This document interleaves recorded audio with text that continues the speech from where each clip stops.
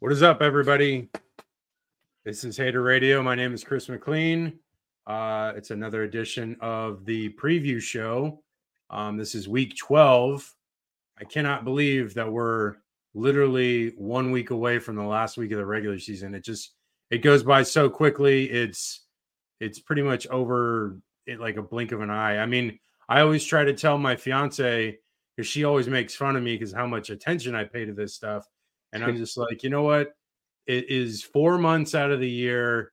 And, literally the rest of the year, there's like nothing that I like focus as much attention, obviously, because I turned this into a business. But, um, it is a great sport. I love it. It has a lot of flaws.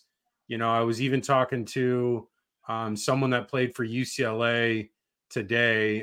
Speaking of the UCLA USC rivalry, but I talked to him today, and he was just saying how much you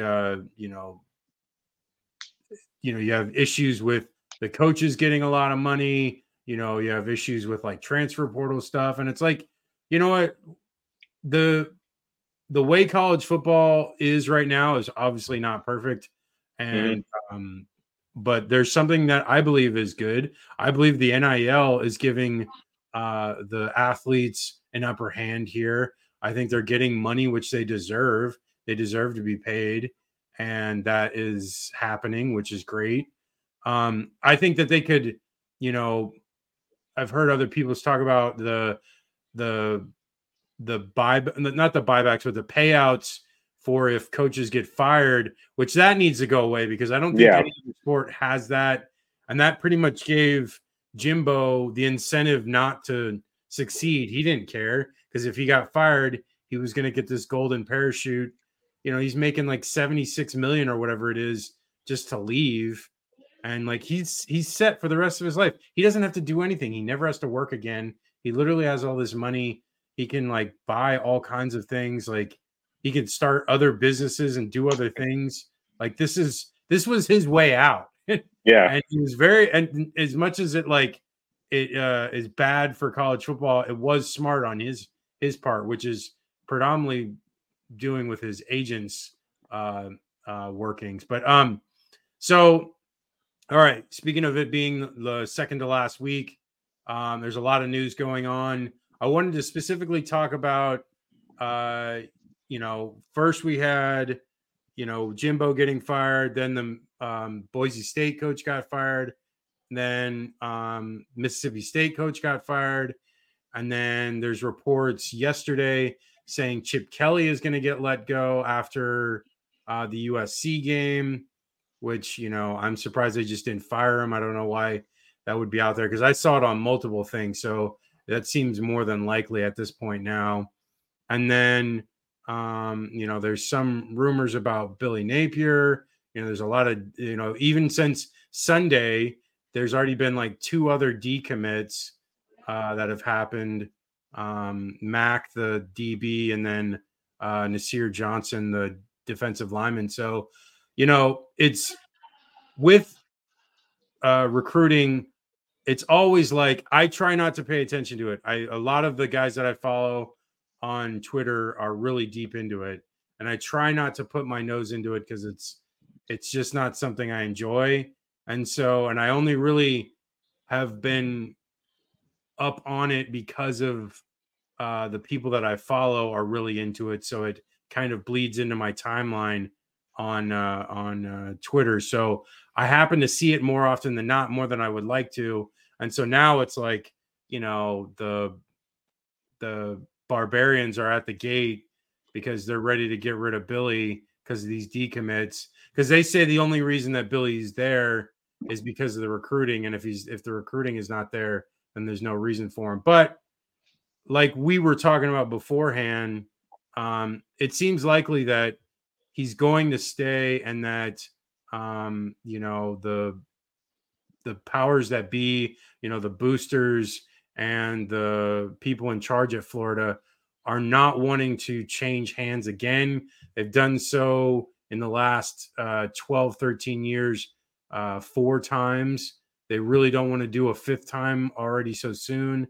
So they want to see if something sticks. And I agree. I think that's the format here. This is what they need to do. Just let this play out.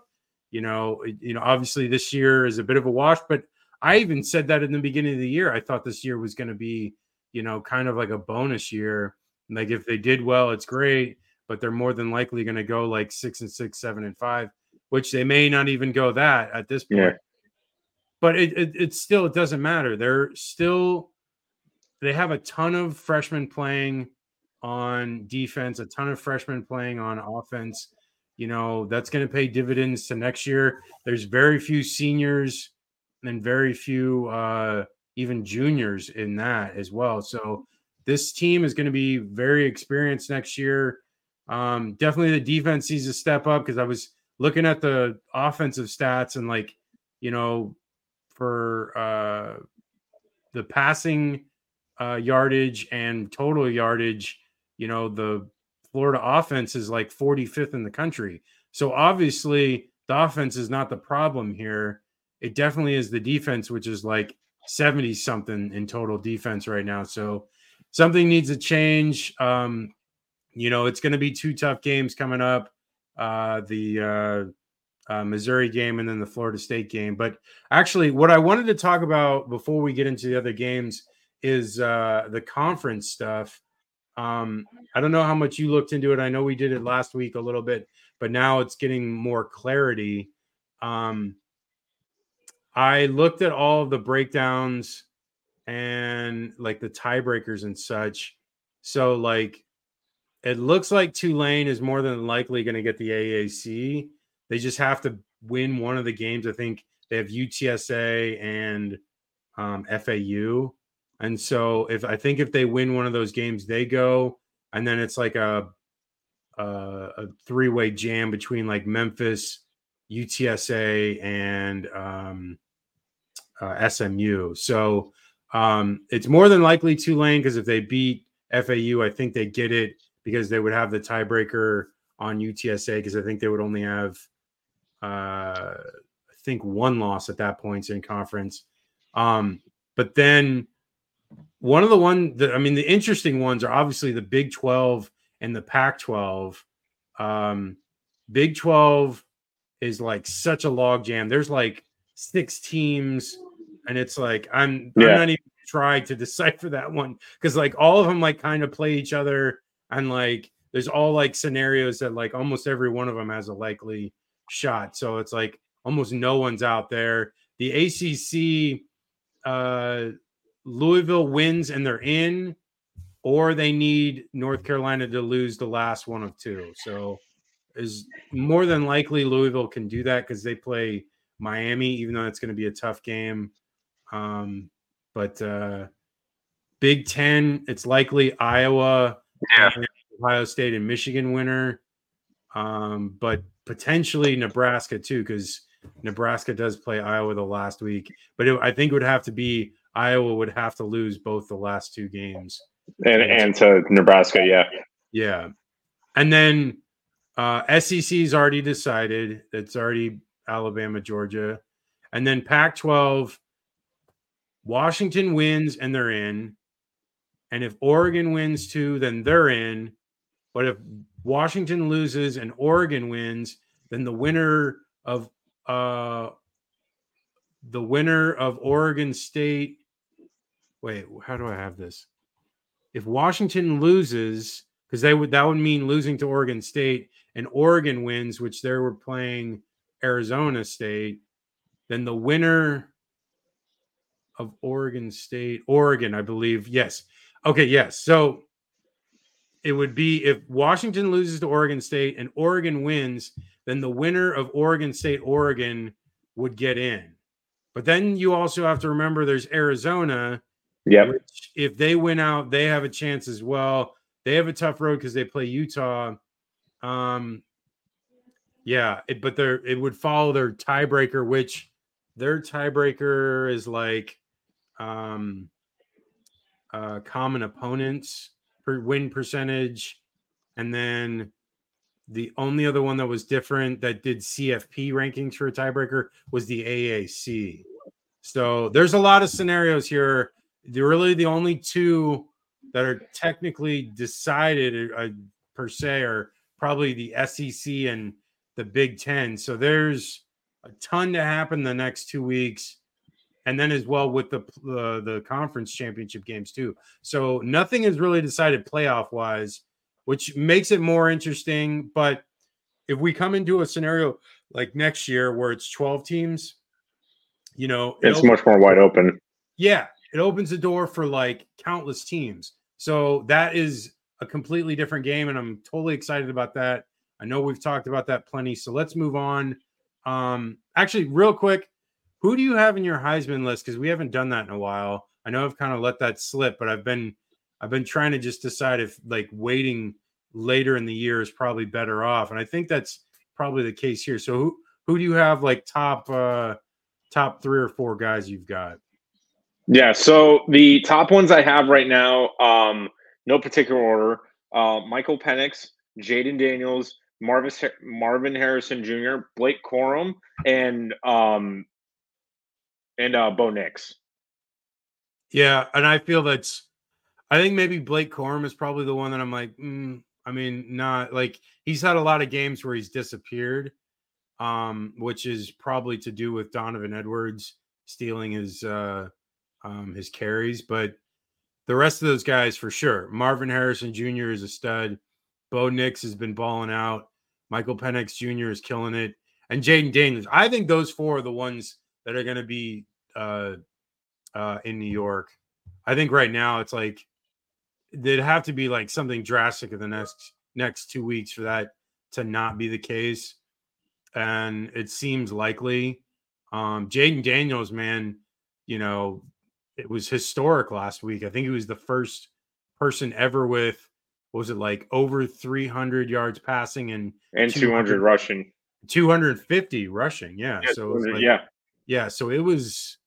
I mean, he obviously Florida's defense is terrible, but still the numbers that he's put up have been remarkable. Okay, so let's jump into it.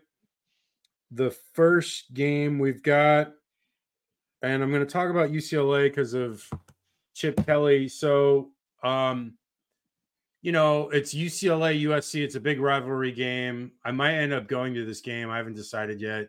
I still really do want to watch the Florida Missouri game because I'm hoping that Florida can pull that one off. But no, so UCLA comes to this game with a lot of losses lately, and Chip Kelly is on the verge of being fired. It seems likely at this point. And it's what will motivate this team. I mean, their defense is strong. They make a lot of plays. They hold a lot of teams to lower yardage totals all year. They've basically been in every game they've played because of their defense. And it's a shame because all they really needed was above average quarterback play. And right now they'd probably be like 8-2. And, it's a shame, because they could have easily beaten Utah because they were stifling that offense, to nothing. I think they only allowed 7 points, against Utah against their defense because the other one was a pick 6. Yeah. And it's like, I think what it boils down to with the whole Chip Kelly thing is he had DTR for 5 years or whatever it was, and he never developed another quarterback besides that. And because of that, it put a huge hole in his quarterback room.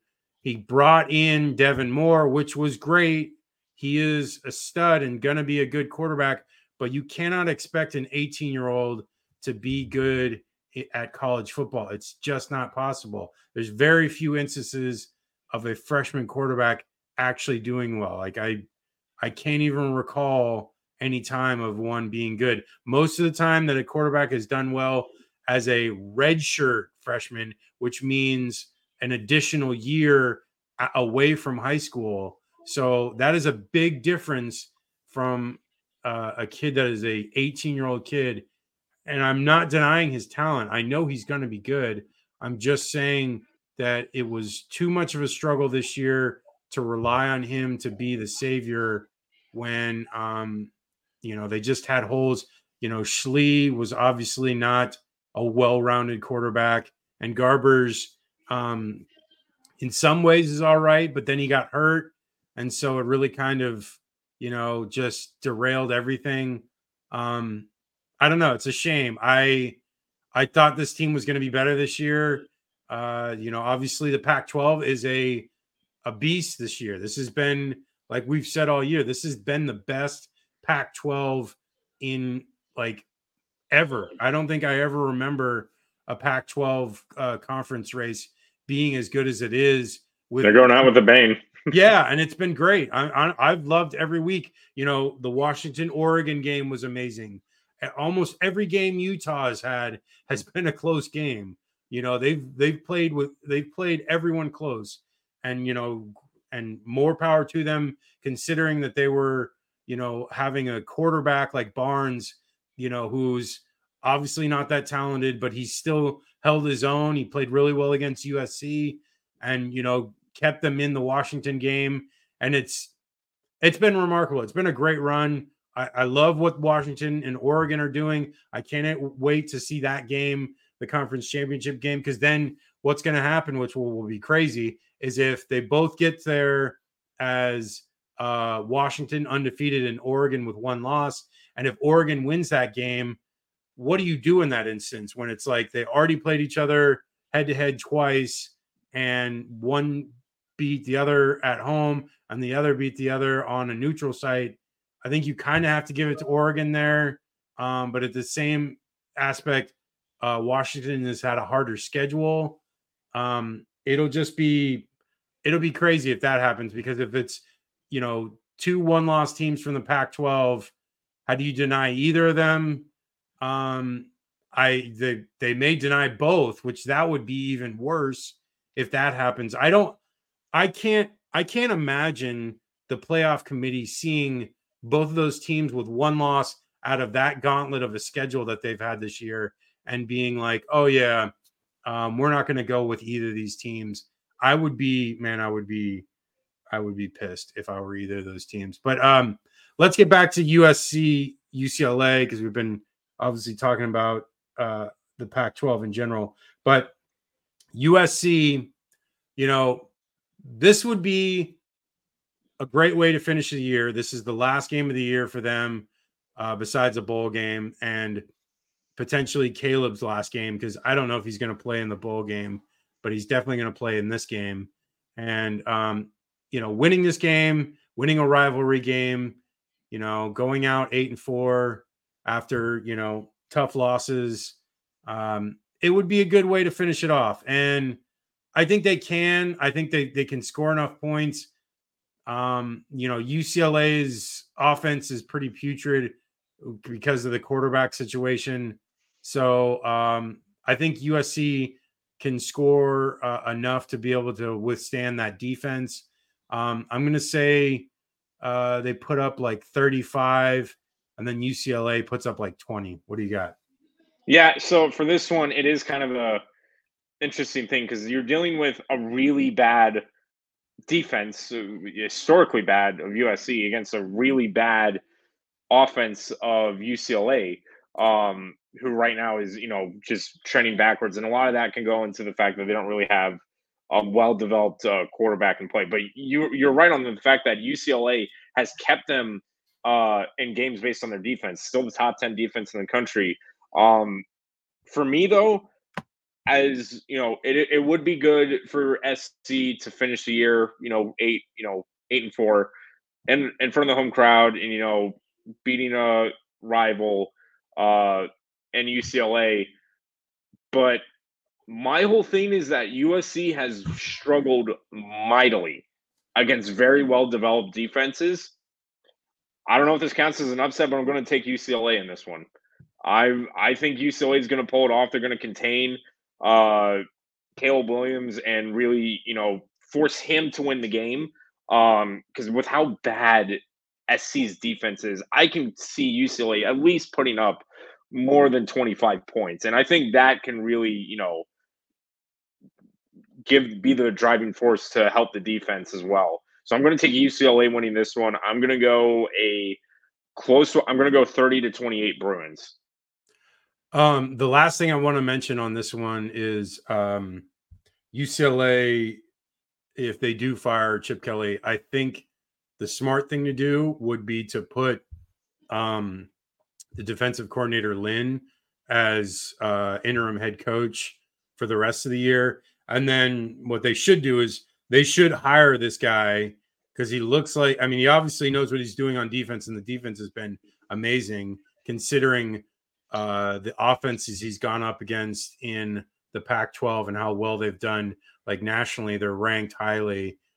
So I would keep Lynn on, and then I would go after a very young offensive coordinator to spice up this offense a little bit and try to keep Devin Moore. I mean, I think that's like, honestly, keeping Devin Moore has got to be goal number one. And, Richard, my friend that keeps sending me inside info about UCLA, he said, he posted he gave me those tweets about his grandmother being pissed, Devin Moore's grandmother. And it's like, yeah, like they're not happy with what's going on. And it's like, I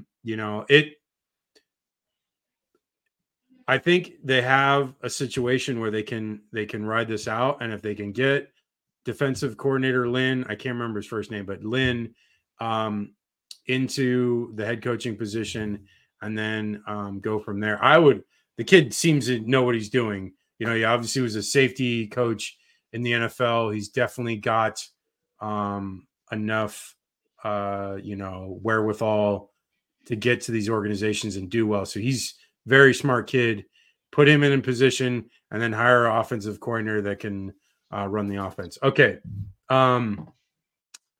Next game we've got USF, and I'm wearing my green, and I know Ian's got his shirt on too. USF, UTSA. Are you there? Yeah, can you hear me? Yeah, the video is like blanking out, but whatever. UTSA's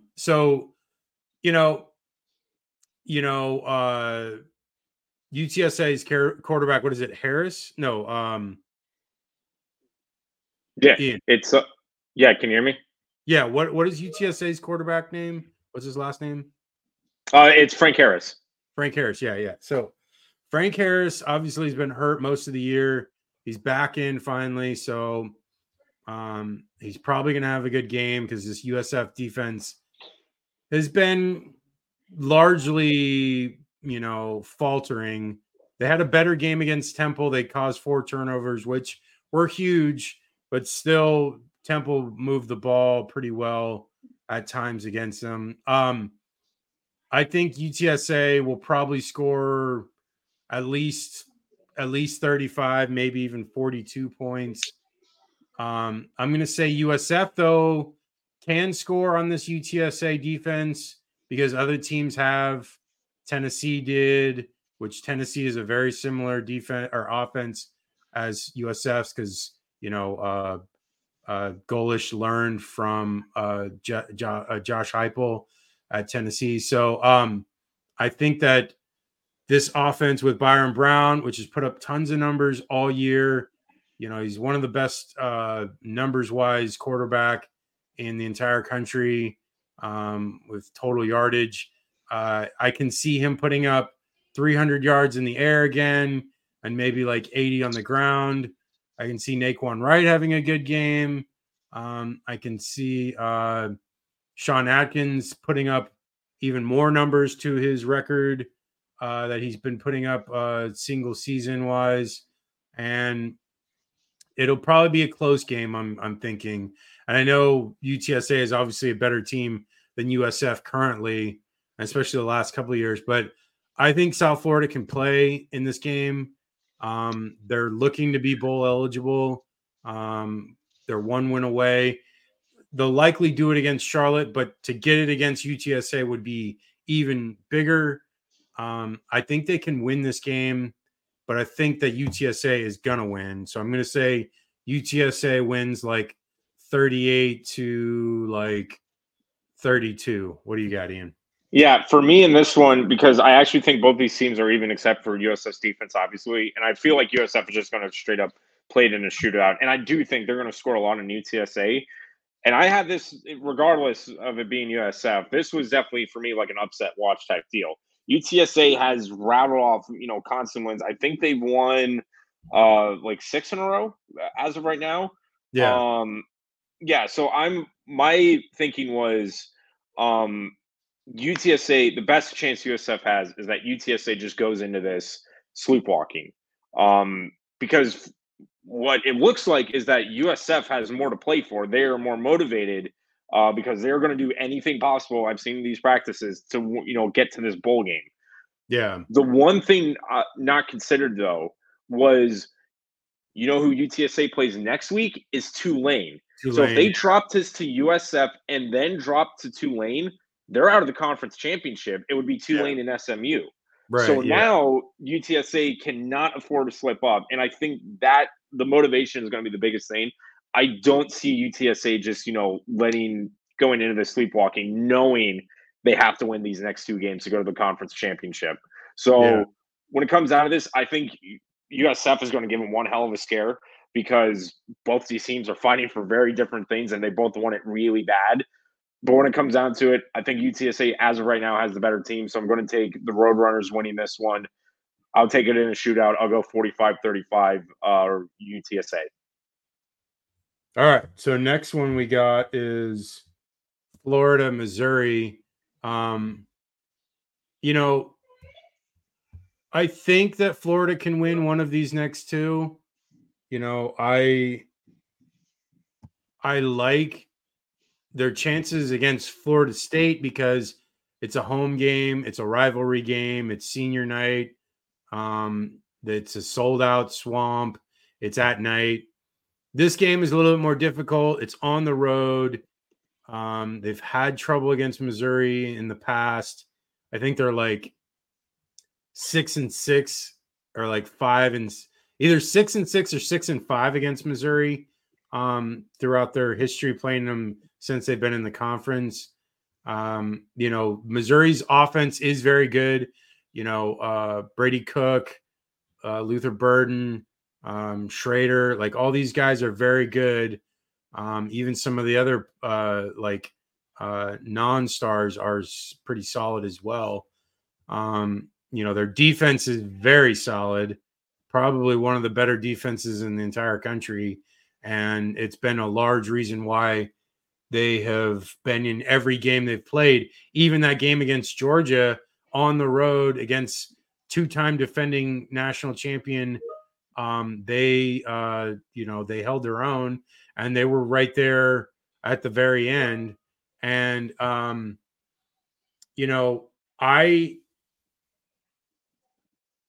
don't know. This game is definitely tough to gauge because it's like Florida could get blown out, and that would be a very terrible thing because then, the hot seat will get even hotter.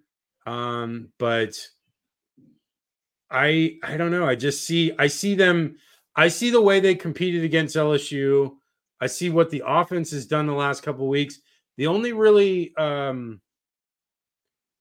team that has stopped them lately was Georgia, and I think Georgia's got a way better defense than Missouri's. Not that Missouri's is terrible. Obviously, I praised it earlier, but I'm just saying, like, Georgia's is always top 10, maybe even top 5, while Missouri's is maybe like, I'd say top 20. They gave up a lot of points to LSU as well. They gave up a decent amount of points to Kansas State. They gave up a bunch to Georgia. So you can score on this team. It's not like you can't. But I will counter, they performed well against Tennessee, but so did Florida. Florida fared well against Tennessee too. So this is a tough one to say. I think Florida, if they can come out the way they did against LSU offensively, I think they have a shot. I think that they need to just, keep that momentum going as far as what they're doing on offense. I know they had a lot of success out of 12 personnel running the ball. against LSU. And, I think they can do the same, but I'm not sure, because it's like the linebackers at Missouri are way more adept than the linebackers at, outside of Harold Perkins at LSU. So I don't know. I think this Missouri team may be able to stuff them running wise, which would then force Florida to be in a pass first situation, which is not where they want to be. They do like running the ball. I think, I don't know, but at the same time, I think that Billy knows that a lot is on the line here, and that he needs to get at least one victory, because one victory is bowl eligibility. And then two, it also stops this losing streak, because they can't go on a 5-game losing streak to end the year. That would be not good. That could lose his job. But I think, again, what I've tried to articulate is that I think Florida State is the more winnable game. Yes, I know they're a better team than Missouri, but how much better? Because Missouri's already 9th in the CFP. That's only like 5 spots away from Florida State. So obviously people think very highly of Missouri. So I think this is going to be a tough game. I think they're probably going to lose, but it could be close. And I'm hoping that it's close, because I think losing this as a close game would go a long way, even though, still losing is terrible. I'm going to say Florida probably loses, or Missouri wins probably like 32 to like 27. What do you got? Yeah, same here. Both of these offenses are actually pretty even with each other. And if you look at the rankings, I know per SEC, Missouri ranks 5, and actually Florida ranks 6 in total offense this year. With that being said, then it's going to come down to defense, and it's clear Missouri has the better defense. And for me, when it gets to this, I think Florida will score. When they score is going to be the issue. And can the defense get enough stops? And that is a resounding no. This defense has not proven anything to me since the Vanderbilt game, but they can get clutch stops when it matters. Again, I'm always going to point back to Arkansas. If you can't stop the worst defense in the SEC, what makes you think you could stop the 5th best or the best, as stated last week? So when it gets down to this one, the other thing, also doing my homework, since Missouri joined the conference, obviously this has been, for whatever reason, the weirdest thorn in Florida's side, since, the expansion in 2012. When it was a night game in Columbus, and the temperatures were below 50, Florida has won one game when it was a night game. And when the temperatures were below 50, 0 games in Missouri they have won at night below 50. So history's not looking too good. And with the way the defense has been playing, I just don't see it. I think Missouri pulls away with it. I'm going to go 34-27 Tigers. Okay, do those stats real quick again, because I was looking at something else. Tell me those stats real quick. Since Missouri joined the conference in 2012, yeah, Florida has only won one night game in Missouri, and that was in 2015. But it was at the beginning of the season. I even looked this up. Temperatures were around above in the high 60s. They have never won. How many night games have there been? There haven't been that many night games in Columbia. Out of this is 1, 2. So there were 8. There have been 5. And there have been 5 night games? Yeah, and only out of, let's see, this is the 8th time they would have played them in Columbia. Yeah. I might have mixed up like one in the swamp and one of the. So I might be weirding this out, but I do know they've only won. Turn it the other head. They've only won one game when it was below 50 on the other side of that, and they've never won when it was night and below 50. Clearly, I'm doing way too much homework for this stuff. No, I guess the reason why I'm questioning is because I remember what is it? The like I know years past it was like 2000 like 14 that they played in Missouri, or no, 2013 they played in Missouri, and That was that afternoon. was an afternoon game, and then they played 2015. Yeah, 2015 was a night game, and then last time they were there, I'm almost positive it was a day game. that was a night game. That was the overtime. That was Dan Mullen's last game. Oh, you know what? I never even watched that game. I'm pretty sure I was like flying back from Florida, or it was like it was my brother's wedding. That's what it was. Yes. Yeah, the last time they played an afternoon game was in 2019. And that is the only game they have won in Missouri where it was below 50 degrees. Yeah, and so that was okay. So that was this doesn't matter. This is like I know we're just like kind of figuring it out. I mean, I know it's obviously people like to bring up the fact that teams from Florida struggle in cold weather. And I know it's a thing, but you know, I don't know.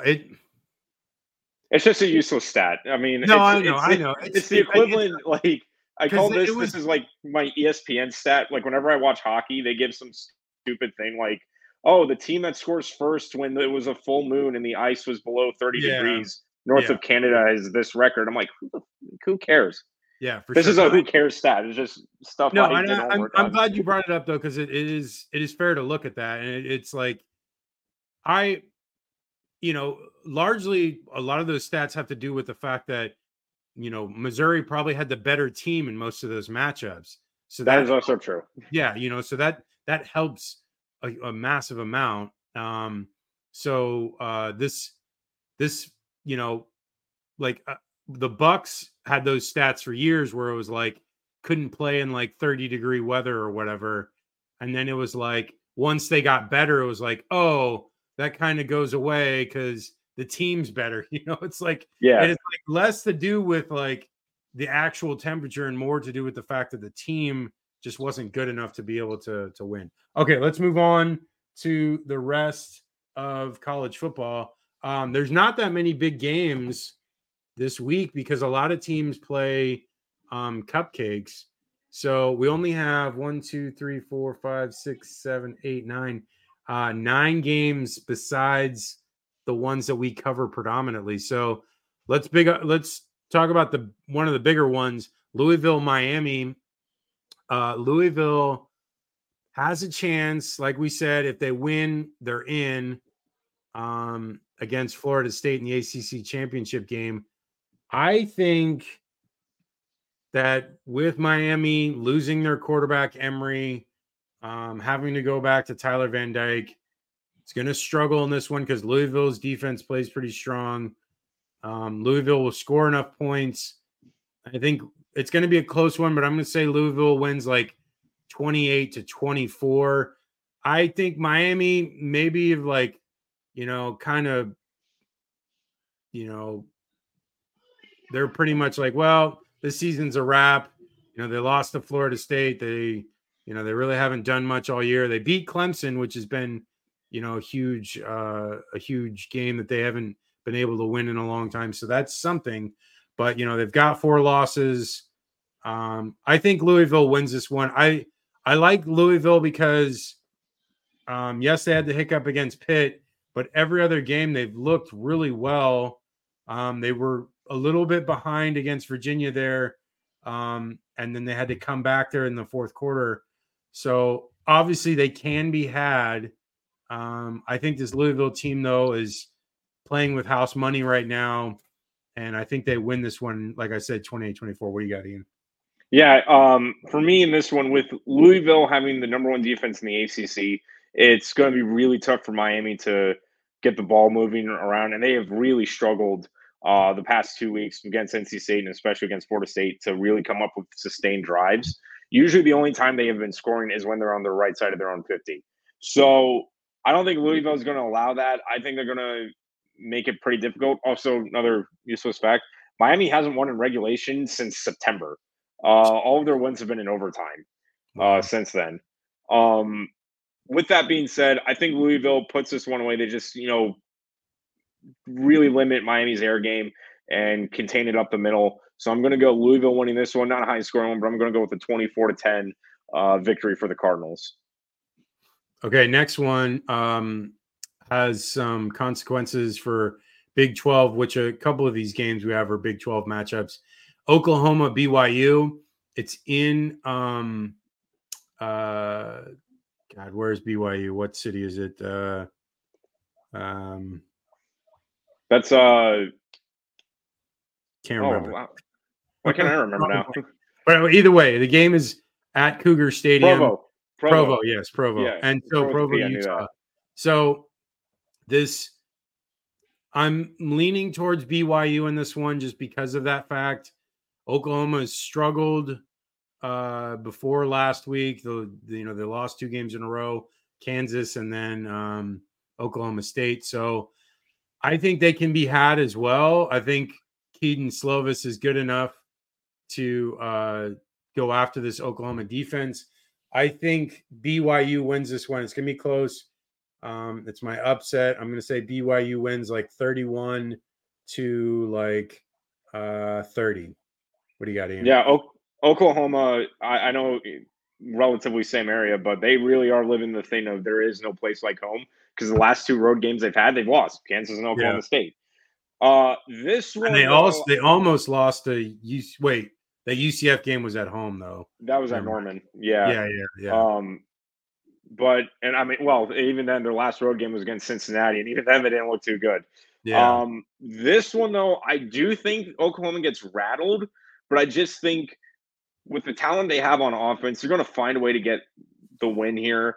As much as BYU can put a scare, the offense has not been where it has to be to pull this off.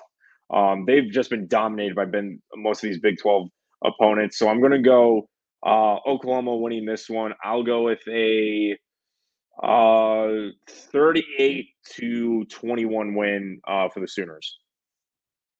Damn, you think it's going to be a blowout? I think Oklahoma. I just don't see BYU keeping up. I don't know. I mean, they kept up with Texas a little bit, so I think they can. That's just my opinion, and really why I'm saying that is because the game is in Provo. If it wasn't there, I probably would say Oklahoma, but I think BYU's got a chance here. Okay, Utah, Arizona. This is a very intriguing matchup that in the beginning of the year you probably would have never even thought twice about, but now it looms large in potentially being Arizona's chance at a Pac-12 championship game berth. I think Utah gets this win because of their defense. I mean, I've been a huge proponent of their defense all year. They've done remarkable things because of that. They've played despite their quarterback situation all year. I think they can stifle this Arizona attack with their quarterback and keep him in check. I think they can keep Arizona to 17, 20 points. And if that's the case, they just need just a decent amount of play from their offense, which I think they can get because Arizona's defense hasn't been, that great. They've allowed a decent amount of points against teams they've played. So I'm going to say Utah wins. I'm going 24 to 20. What do you got? Yeah, this one it's really going to come down to defense. And really this one I feel can go either way because both of the offenses, Arizona has the better offense. Just straight out. I'm going to say that straight out. 100%. But defensively, I'm thinking back, they beat UCLA, who has a top 10 defense, and Utah is around that range. And it's also still in Arizona, which they beat UCLA. It was a home game. Yeah. I don't know. I'm gonna go Utah on this one, but if out of all the games, this is the one I could probably be the most wrong in. I think Utah, based on the experience of their players, finds a way to win. I'm gonna go Utes winning. I'll go 24-17 for 22. Okay, next one. If Tennessee hadn't lost last week, this would be a huge matchup, but now it's kind of like lost a lot of the luster. Georgia coming into Knoxville to play the Volunteers. You know, this could be a weird game where it's like, you know, Georgia has a couple of turnovers and Tennessee takes advantage of it and gets ahead early and then kind of rides it out type thing. But Georgia really hasn't turned the ball over at all year. Their running backs don't fumble it. Beck really hasn't thrown that many interceptions. So, like, how do you stop this Georgia offense that is like top 10 in the nation, maybe even top 5? And it's like, you know, you got to get them off on third downs, which they're like number 1 in the country on third down. So it's like, what do you do? I mean, I know this Tennessee defense is not terrible. It's definitely holds its own. They get a lot of sacks and a lot of tackle for losses. You know, I think their offense might be able to do something. You know, they struggled in the second half against Alabama. They only scored 7 points against Missouri.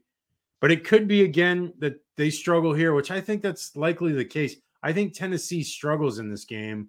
I think they may put up at most 17, 20 points. And I think Georgia puts up like 35. So I'm going like 35-17. What do you got?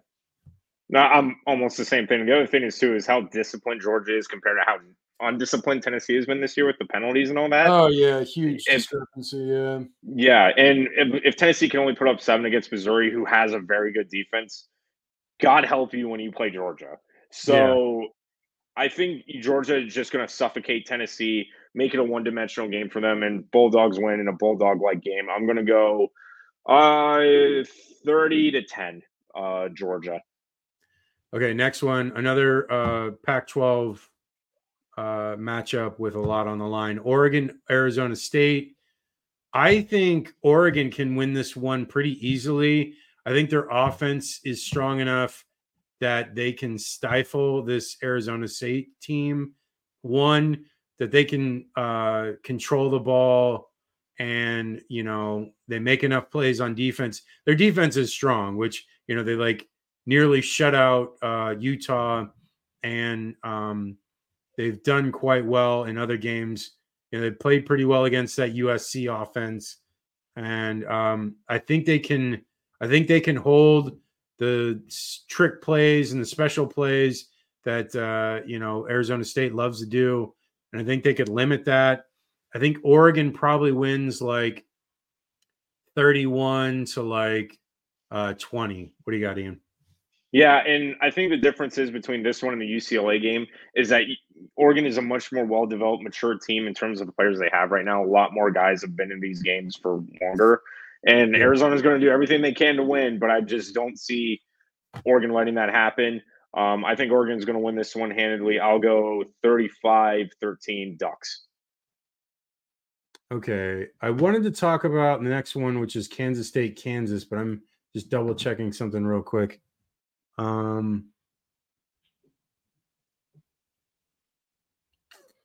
Okay, yeah, Kansas State still has actually Kansas technically, it's crazy. Even with there's like 4 teams at 5-2 in the Big 12, and then there's 3 teams at 4-3, and it seems like there's a shot that all of them have a chance to get into the Big 12 championship. So that's like 7 teams right now with a possible chance, which is just crazy. Okay, so Kansas State, it's in Lawrence, rivalry game.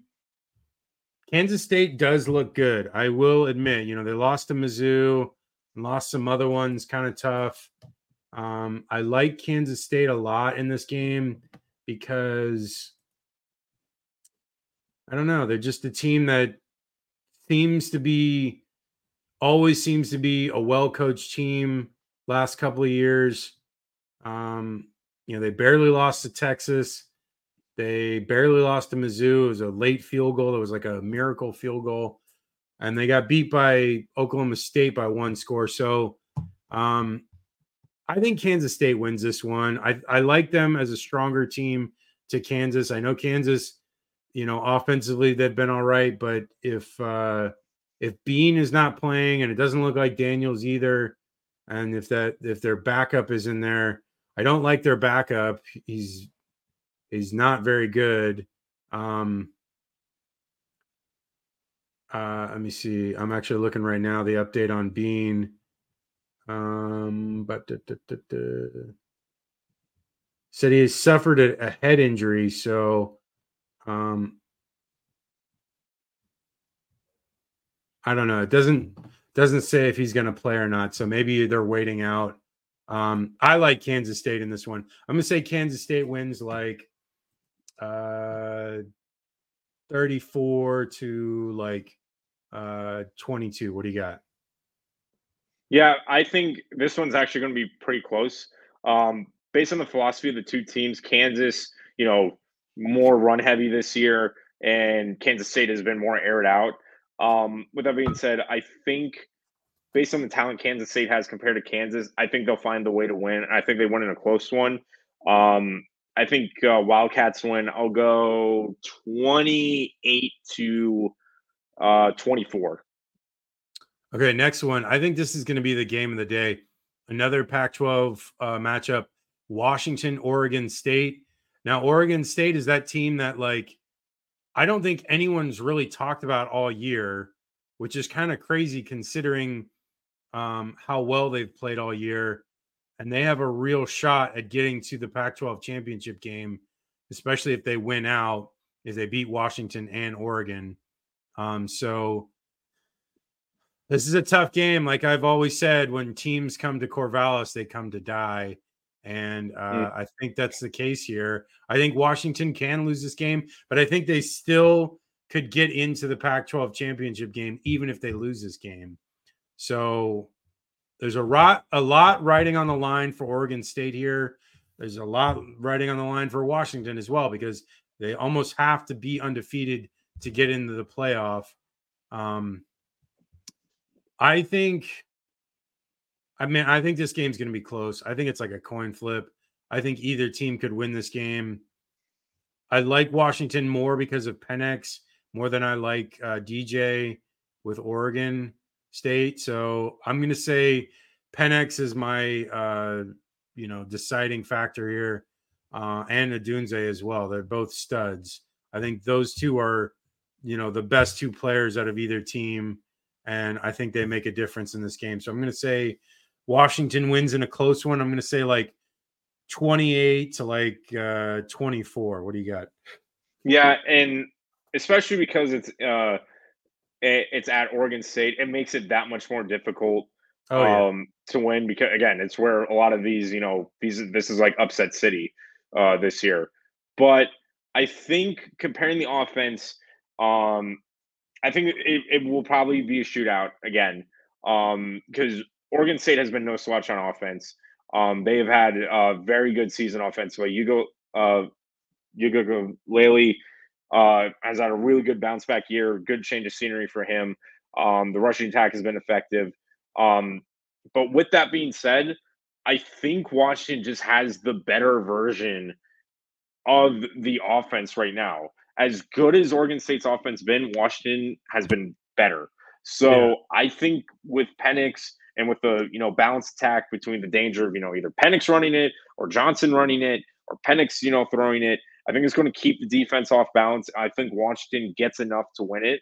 I think it's really going to be close, but I think it's going to go down to the wire. I got the Huskies winning 35 to 30. Yeah, it's definitely going to be close for sure. Okay, last one, Texas, Iowa State. This Iowa State team is real pesky as well, because they're 5-2 in the conference and have a real slim shot at getting into the Big 12 championship game. I like what Quinn Ewers has been doing. I've liked him all year. If he hadn't gotten hurt, he'd be right there in the mix for the Heisman. But I don't even think they care, because they're obviously they have large goals. And if they keep winning out, there's almost no denying that they'll get into the playoff because one, they'll have the huge road victory against Alabama, which no one has as big as a win right now. I still can't think of anyone else having as big as a win as that right now. Maybe the Michigan Ohio State winner will be that answer there, but I think Texas would have that road victory that no one else would have. And then also their one loss is to a really good Oklahoma team. So, I think it helps there. I don't know. I like Texas a lot. I did see that. God, what's the running back's name? 24. For Texas? Yeah. That is oh God, yeah, what is his name? It's I keep wanting to say Bijan, but Bijan's gone. No, Bijan's in Atlanta. Yeah, now. He's at Atlanta, but I can't think of the kid's name. But Brooks. Yeah, Brooks. Yeah, Brooks. Yeah. He hurt his knee and he's out for the year. So they're replacing a lot of rushing yardage there because he had over 1,000 yards, and it's going to be a struggle. I know they have some talented guys there that can come in and do some things, so they're not going to be completely devoid of talent. I think this game goes a long way also for Richard, I don't know if you saw, I'm just seeing the comments.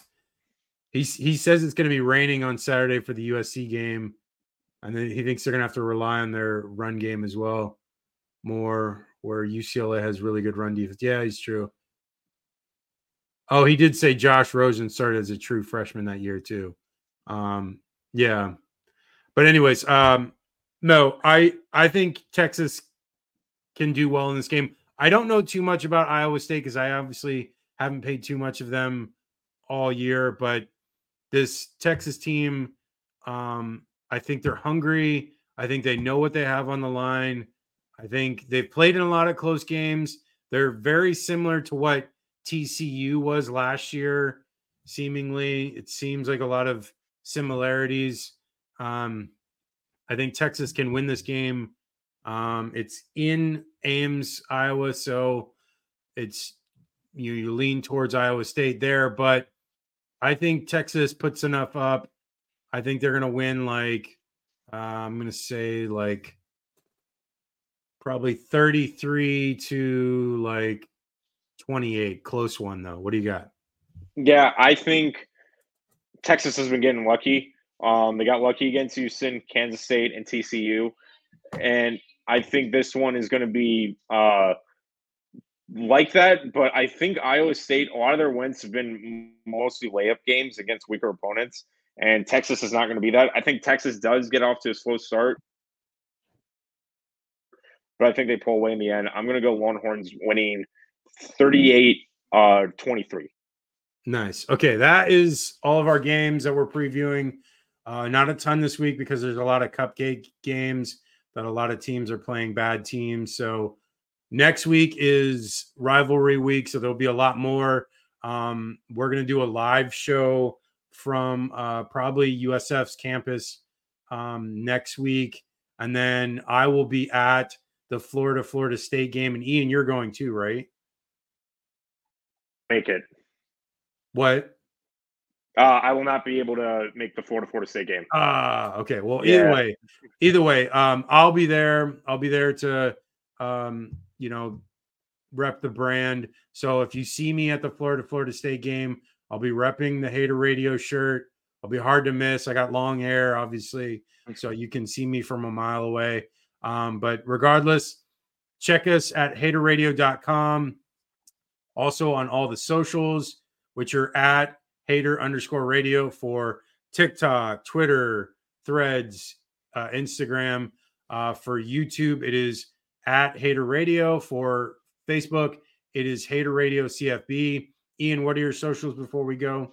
Yes, YouTube, Instagram, Twitter, at G_Gator_G. So subscribe, tweet at us, comment, everything. It helps the algorithm get us out there as much as you can. We appreciate the support. We have had a lot of support from family members and friends, which we greatly appreciate. Enjoy these games, and we'll talk to you Sunday. All right, take care.